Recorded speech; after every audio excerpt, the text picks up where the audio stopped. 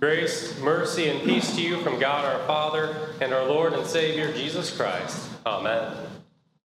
Dear brothers and sisters in Christ, many ancient cities like Jerusalem were built with walls around them to keep out enemies. The Great Wall of China was built to stop invaders from the north. In more modern times, there was the Berlin Wall. And then even closer to homes, we see there's walls around construction sites, walls separate houses. You probably have even heard the old saying that says, fences make good neighbors. But when you have a wall, then you may also have a door. And the purpose of a door is not necessarily to keep people out, but really the opposite, to create an entrance. To create a place where people may pass through when otherwise they may have been totally shut out or excluded. A door or a gate or some other opening is, therefore, good news. It means you have the opportunity of getting to the other side when otherwise you could not.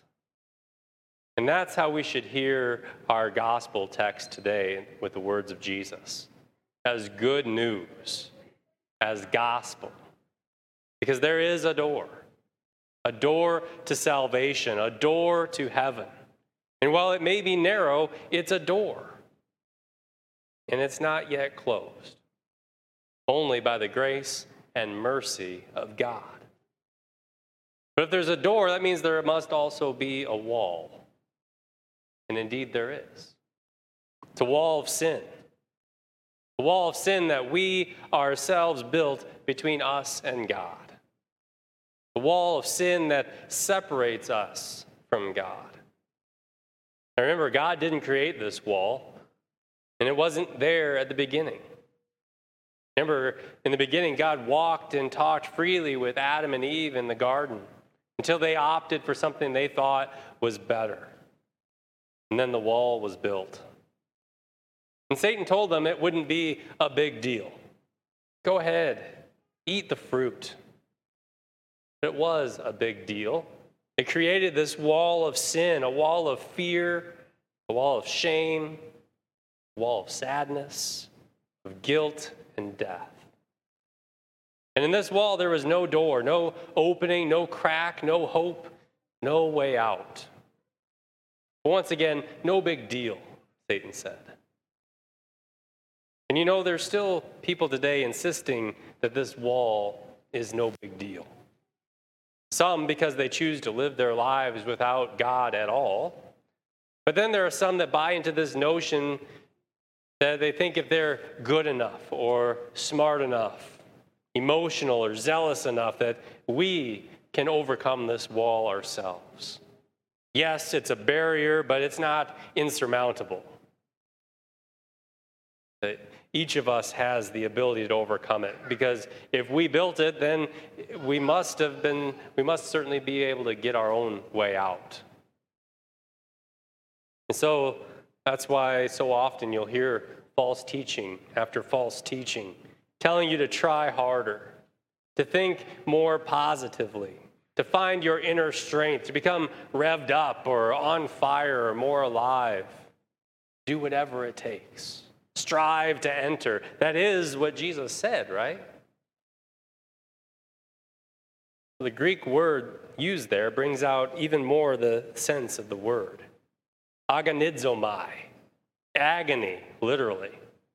Be in agony to enter through the narrow door. And that makes more sense. You know, the more you try to get past this wall of sin, the more you just wind up beating your head against the wall. As Jesus said, many will seek to enter and will not be able to. And so while we may try hard, our strength eventually fails us. We get tired, we get frustrated, and finally we just want to give up.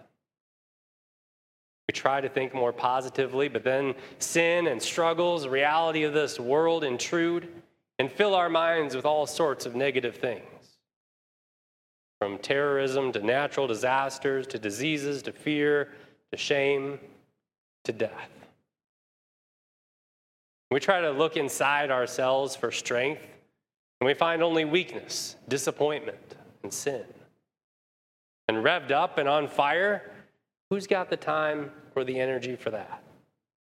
Truth is, it's hard enough just striving, agonizing to finish another week of getting through what we need to do.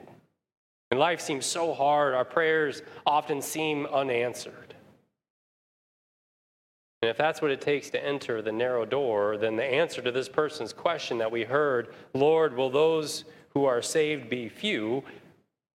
The answer must be yes, right? But the answer is no. There are, in fact, many who will be saved. For as Jesus later says in our text, people will come from east and west and from north and south and recline at table in the kingdom of God. We heard that same thought echoed in the Old Testament prophecy of Isaiah. For the good news, as Jesus said, is that there is a door punched through this wall of sin and death. And it's not from this side of heaven, it's not from us, but it's from heaven, by God. By our God who could not and would not tolerate our sin, but who also did not tolerate separation from us. And so there is a way. There is a way out of sin, out of the separation between us and God, out of this world of suffering and death and into life, out of hopelessness and into hope, out of fear and into confidence. That is what God promised to Adam and Eve after they sinned. There would be one who would come and overcome this wall, bringing heaven to earth and taking us from earth to heaven. That's what Jesus was teaching as he went through the towns and villages, making his way to Jerusalem. He was teaching that he was that one. He is the wonderful narrow door, the one through his incarnation brought heaven to earth, and the one who through his life, death, and resurrection takes us from earth to heaven. And so Jesus was heading to Jerusalem to do just that, to accomplish this work, to be the wonderful narrow door, the door bringing heaven to earth and taking us from earth to heaven. And both directions are necessary and very important, because Jesus is concerned about all of your life. Not just your life here or there, but both your life here and there. And so he's provided for all. Not just part and then part up to you. Jesus has done everything. He's done all of it. And so Jesus comes and brings you life from heaven. He comes here and now through his holy word, through holy absolution, through holy baptism and holy communion. He comes to take away those things that rob us of life. And in their place, he gives us life. Remember, Jesus brings life. That's what he does. And through these means, he gives forgiveness, and he takes away the sin and the guilt and all that drives us to despair. He gives hope, and he takes away the fears that rob our confidence. He gives faith, and he takes away the doubts that cause so much worry and anxiety. He gives love, and he takes away the hatred and anger and selfishness that separates us from each other. And with these gifts, he gives life. Again, that's what he does. He gives life, life from heaven that Satan so wants to rob from us. And Jesus has come to rob the robber of his prey. For he is the wonderful narrow door that brings the life of heaven down to earth. Yet, as we live this life he gives and enables, it is in the knowledge that there is an even greater life waiting for us. And for this, too, he is the wonderful narrow door.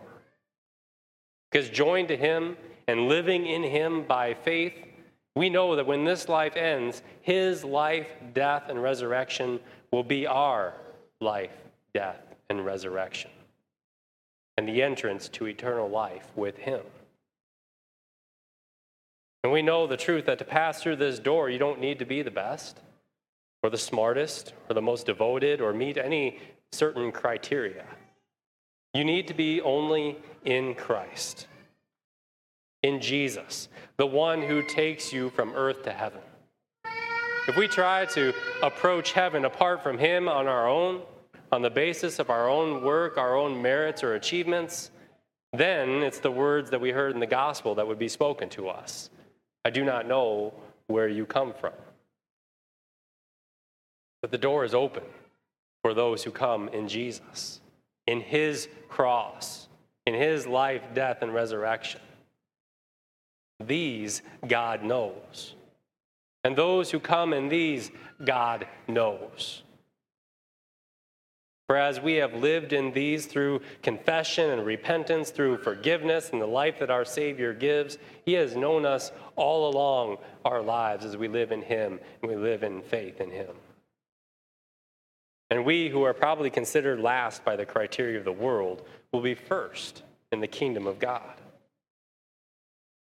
And so when Jesus says strive or agonize to enter through that narrow door, he's not directing us to ourselves or our own strength or our own abilities. He's directing us to himself, to stay in him through word and sacrament, to abide in him as our life. For the door to heaven is as narrow as the cross. For the cross is the only door. But it's also as wide as the cross, the open arms of Christ.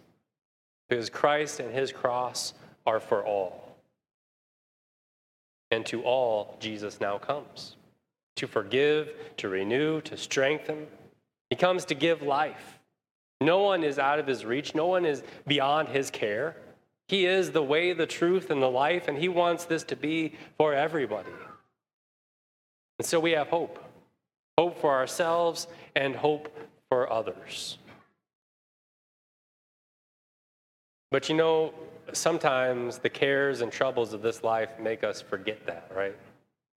We fall back into the trap of thinking that we have to do it, that we have to agonize on our own, that we have to find life, that we have to find the door, that we have to do this, or this. That's not the way it is. Remember that wonderful truth. Your Savior has done it all. He's done everything for you. And so when life comes crashing down on you again and again, or when the cares of this world seem overwhelming, or when sin takes hold and we wonder, Lord, will those who are saved be few? Will I even be saved? Here you have a refuge and an answer and a yes in the cross of Jesus, your Savior. For he is the wonderful narrow door, the one who came and strove with sin, Satan, death, and the grave, and who won the victory and who gives us the victory. And so joined to him and alive in him, the victory is yours. The door is wide open as his wonderful arms around you. Amen.